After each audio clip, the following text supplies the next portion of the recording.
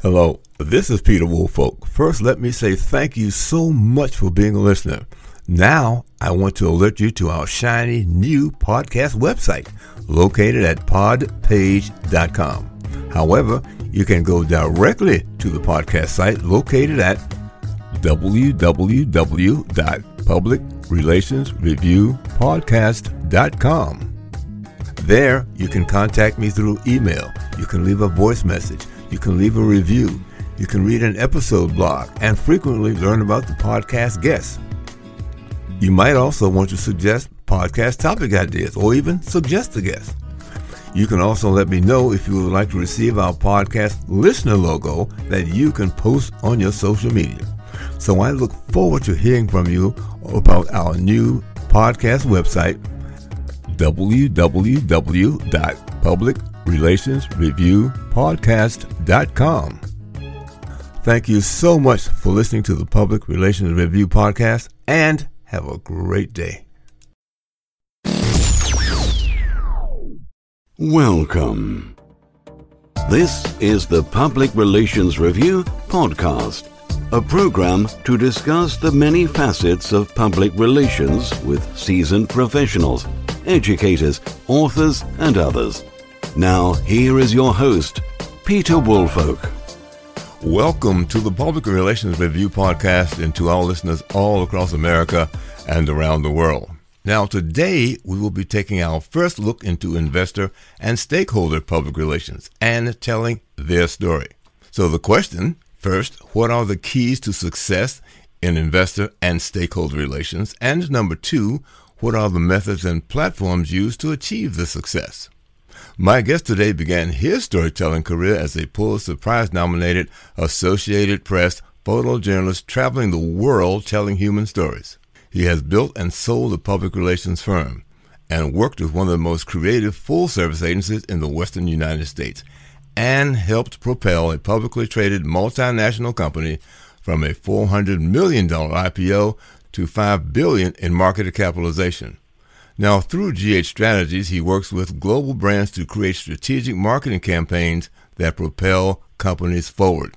He has a bachelor's degree from Cal State Long Beach, an MBA from the University of Phoenix, and is a graduate of the Executive Leadership Program at Columbia Universities and has studied in other postgraduate programs.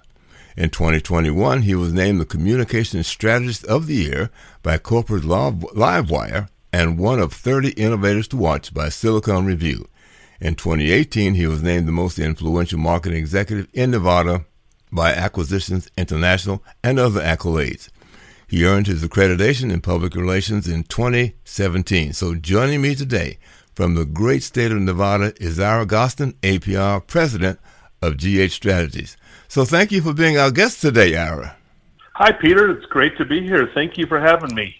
So let's begin by telling you, or asking you, I should say, to provide sort of an overview of investor and stakeholder public relations, and perhaps how is it different than just normal public relations, considering that you're dealing maybe with companies that are on the stock market? So, yeah, it's pretty similar to traditional public relations, which, as you know, has about 10,000 different pieces to it. What we do is we work with public companies in the mining space. So we're very niche oriented, and we have different rules that we have to deal with. So not only do we have to deal with FTC things, but we have to deal with the SEC as far as being a promoter for public companies. But at the end of the day, it's pretty simple we identify the audience, and we identify what our audience cares about, and then we figure out a way to build that story and tell that story for that client. And it may take a little bit different form or some turns here and there, but what we practice is stakeholder engagement. So we're looking at ways to communicate the story and actually engage with those shareholders or stakeholders. Mm-hmm. Now, when you say what they care about, and let's stick with the mining area. So when you are looking for their interests and what they care about, what are you finding are those things at the top that they really need to know? So there's different kind of categories. You may have an investor who only is looking at gold companies. And if the client has gold and other metals, they don't want to deal with that. If they're in a jurisdiction that investor doesn't feel comfortable with, that's going to be an issue. So we really look, sometimes we send surveys out to, we'll send out a survey on behalf of the company and ask straight out, what do you look at when you invest in a company? And it's a little bit different from traditional PR because the product that we're trying to help promote is actually the shares of the company, not a physical asset. So, we really try to identify what are the key things in the story to get to that audience.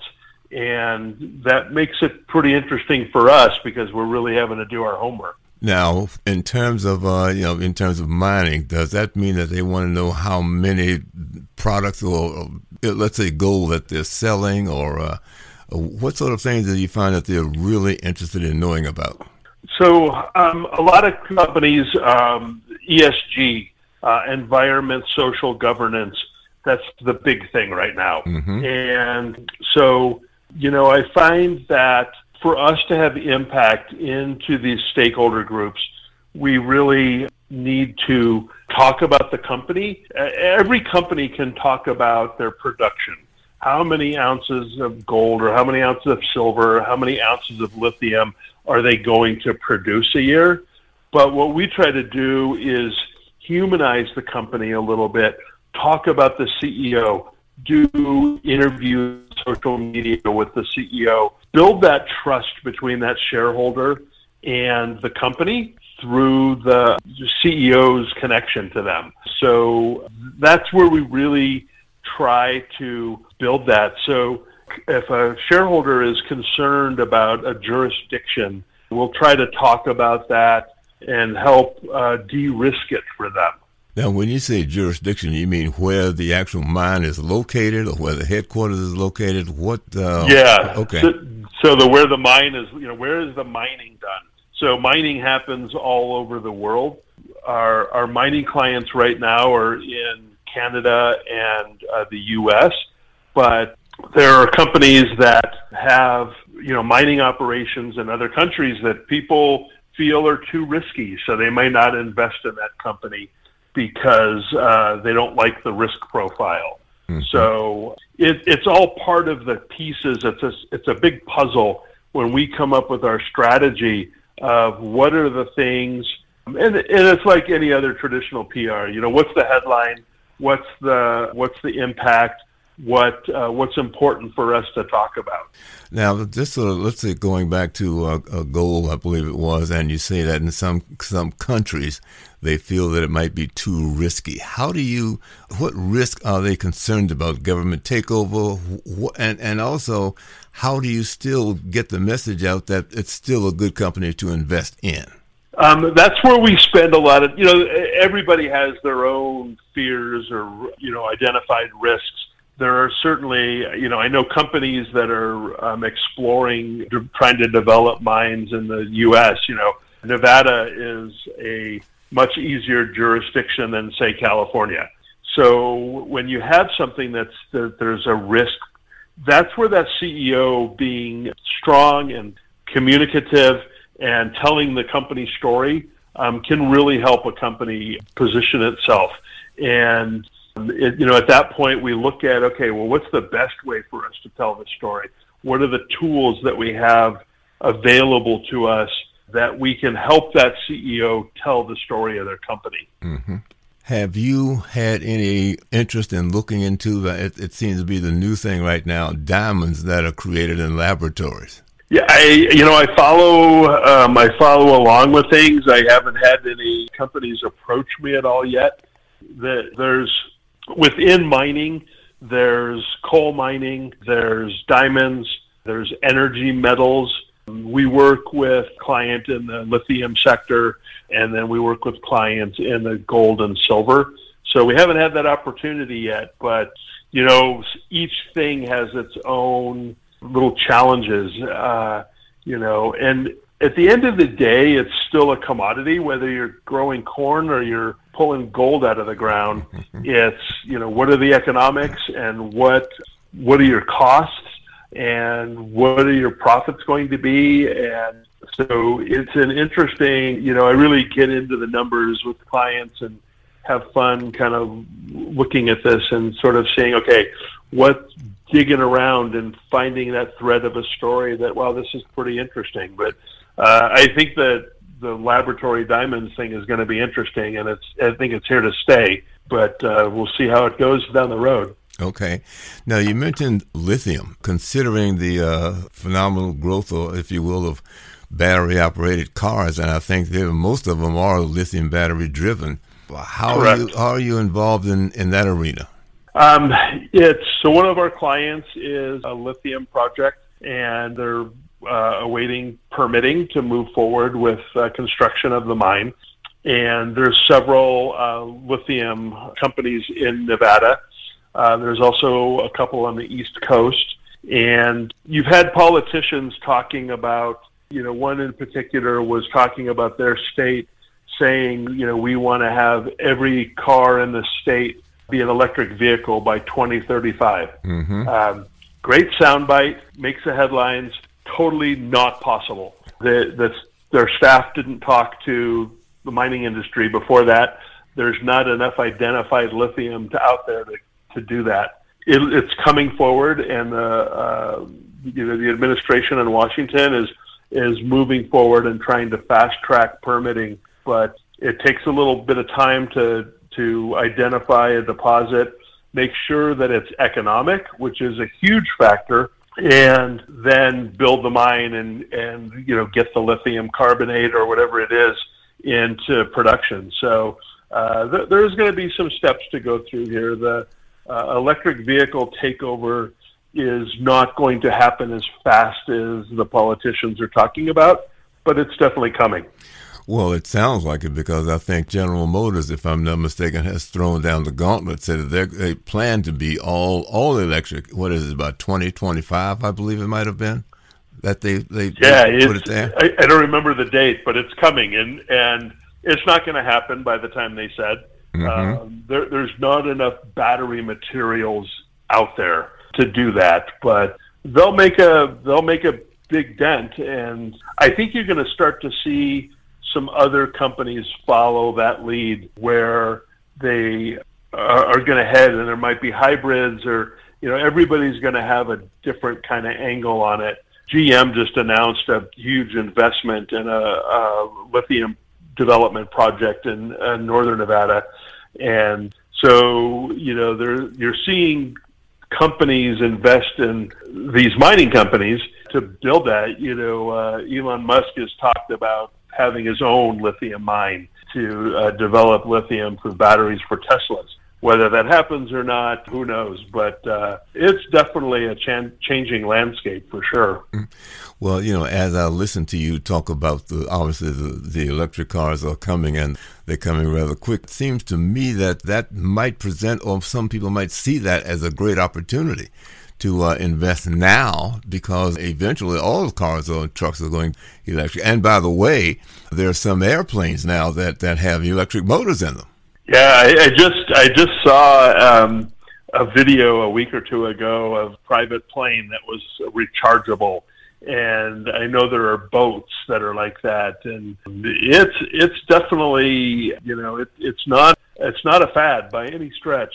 And I think you're going to start to see some big trucks. Tesla announced near Reno they're going to be building their truck plant to build electric trucks. Mm-hmm. And they've already got 18-wheeler type big rig trucks that are electric. So I think we're going to see some major changes. To be honest, there's so much news on the electric vehicle front that it's hard to keep up with, and keep up with everything else. But it's fascinating. It's fascinating to watch it and be tiny part of it. And that's where I'm going with my next question. It seems to me that where you are in terms of selling the story, if you're telling the story, if you will, about, and let's stick with lithium, that, the future is just about here.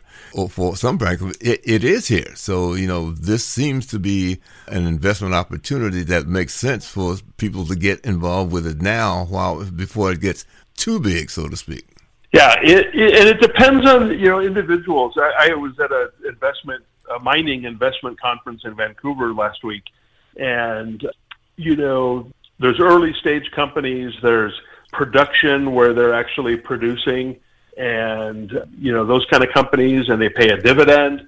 And if you're at an age where you're starting to look down the street and see the retirement signals, an early stage mining company might not be your play. It might be too much risk and too much waiting.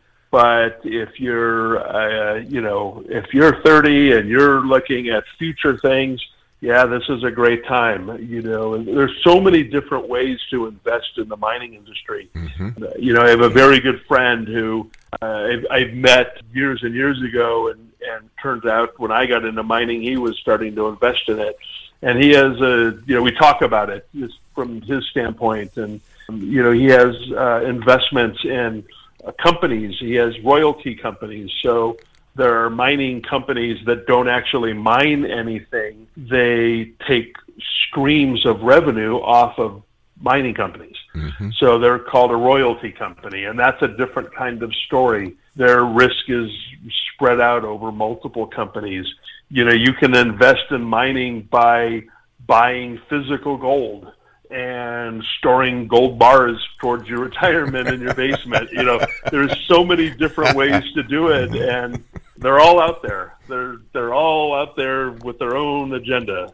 Well, considering that you've faced a lot of challenges, my next question is perhaps what is the biggest challenge you've faced as you've had to deal with miners, perhaps in getting people to buy or to make some sort of changes in their behavior to accept, lithium mines or other sorts of mines? What has been your biggest challenge there? I think, years ago, I worked at a silver company. We operated in Guatemala, and I love Guatemala. It was just the people there are amazing, but Guatemala was a difficult sell, and you try to help people de-risk it so that they can understand it. As it turns out, after I left the company, they actually lost. The government took away their operating permit, and they're still negotiating to try and make that happen. But it's, just to kind of speak generally, I think that the mining industry in the past has had some bad behavior, and responsible mining companies are what we have now.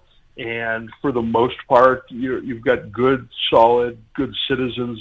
We care about the earth, and mining people care about the future of the planet. But, I'm kind of reminded of people will talk about not being, they don't like mining, but, we've got a big football game coming up Sunday. Mm-hmm. Without mining, there's just some guys standing in a parking lot. There's no big silver trophy. There's no stadium. There's no grass. The artificial turf comes from mining. We all are attached to our mobile phones. Without mining, it's 2 cans and a string. So it's mining is. I fell into this by accident, and I absolutely love this career, and I love talking about it. And I think that's interesting that you've identified so much that comes from mining that we probably don't pay attention to it or have no idea. So part of this I see is education on your part to let people know the benefits from mining, and it's not just gold and silver and things that they might see every day, but there's so much that comes from the ground as a result of mining that perhaps we couldn't live without it. Yeah, our lifestyle these days. Every once in a while I'll run into anti-mining people, and they have their eyeglasses on and their watch and their jeans, and without mining they're wrapped in banana leaves. Mm-hmm. But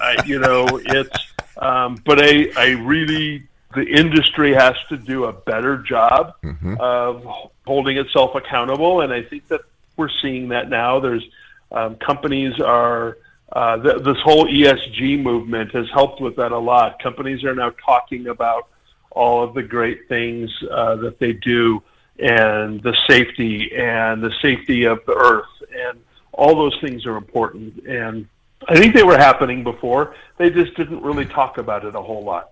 Well, it seems that the timing is right, because obviously if we talk about the environment being polluted and a lot of other things, but there are also some good things that are happening, such as obviously cars switching over to batteries, for example, and a lot of other things. As I mentioned before, people don't know, but there are airplanes now with the smaller ones with the electric engines, and then some of the newer jets that are minimizing the pollution that they distribute from their jet engines. So a lot of things are happening now, and it seems like this gives you a good platform to be on to talk about mining, because of all of the positive things that it has been doing and is doing now. Yeah, and I'm really proud to be part of this industry. It's for a guy that started out in journalism. When we were in journalism school, I avoided anything to do with science or ology at the end of it, and it's been an interesting learning curve, that's for sure. But it's a fascinating business. Mm-hmm. Well, Ira, since you brought this up, are there any things that maybe we have missed as we talked about, particularly your involvement primarily with the mining industry and the public relations that goes along with that? Yeah, it's funny how you could get a bunch of marketers and PR people in a room and ask them what their most important tool is, and it may take a while to get there, but a company story is really that it's free. It doesn't cost anything. It's sometimes the avenues to tell the story, have a fee, but the company story is what people want to hear. And we live in a world where we're bombarded with information. I mean, certainly now more than ever. And, I remember back when I was an undergrad, they talked about it took 7 impressions to make a brand stick in your brain. And now they're talking about, 700 to 7,000 impressions because there's so many pieces of information coming at us. But a story will connect the dots. It'll connect the heart and the brain. And, a spreadsheet doesn't do that. We just hit the brain. But a good story will generate interest and drive engagement. And we love helping companies tell their stories. Mm-hmm. Well, that's what I was about to say. Regardless of what it is as PR people we are pitching to the public or otherwise, it's the story that helps it gain traction, and it has to be a very well-developed and delivered story so that people can appreciate the value of the content that's being presented to them. Yeah, absolutely. And it's, I read a figure, between 25 and 50 times greater impact a story over facts and figures. Mm-hmm. And, the more generations that we bring in as consumers, we have a client right now where we're actually going to be working with a vendor on a TikTok campaign. And, that's pretty new for my team, but the vendor's a millennial, and this is their wheelhouse, their expertise. And we're going to move forward with them creating some content for this client that will expose them to a new generation. Mm-hmm. Well, Ira, I think, first of all, let me thank you for being a guest, because this is an avenue I had not been down before, and glad I had the opportunity to have you on as a guest to share this information with our listeners today. So let me say thank you for being a guest on the Public Relations Review, and to all of my listeners, thank you for listening. And please, if you've enjoyed the show, be sure to give us a great review and perhaps even follow us. But again, my guest today has been Ira Gostin. He is the president of GH Strategies in the great state of Nevada. And once again, Ira, thank you so much for being our guest today. Thank you so much. This podcast is produced by Communication Strategies. an award-winning public relations and public affairs firm headquartered in Nashville, Tennessee. Thank you for joining us.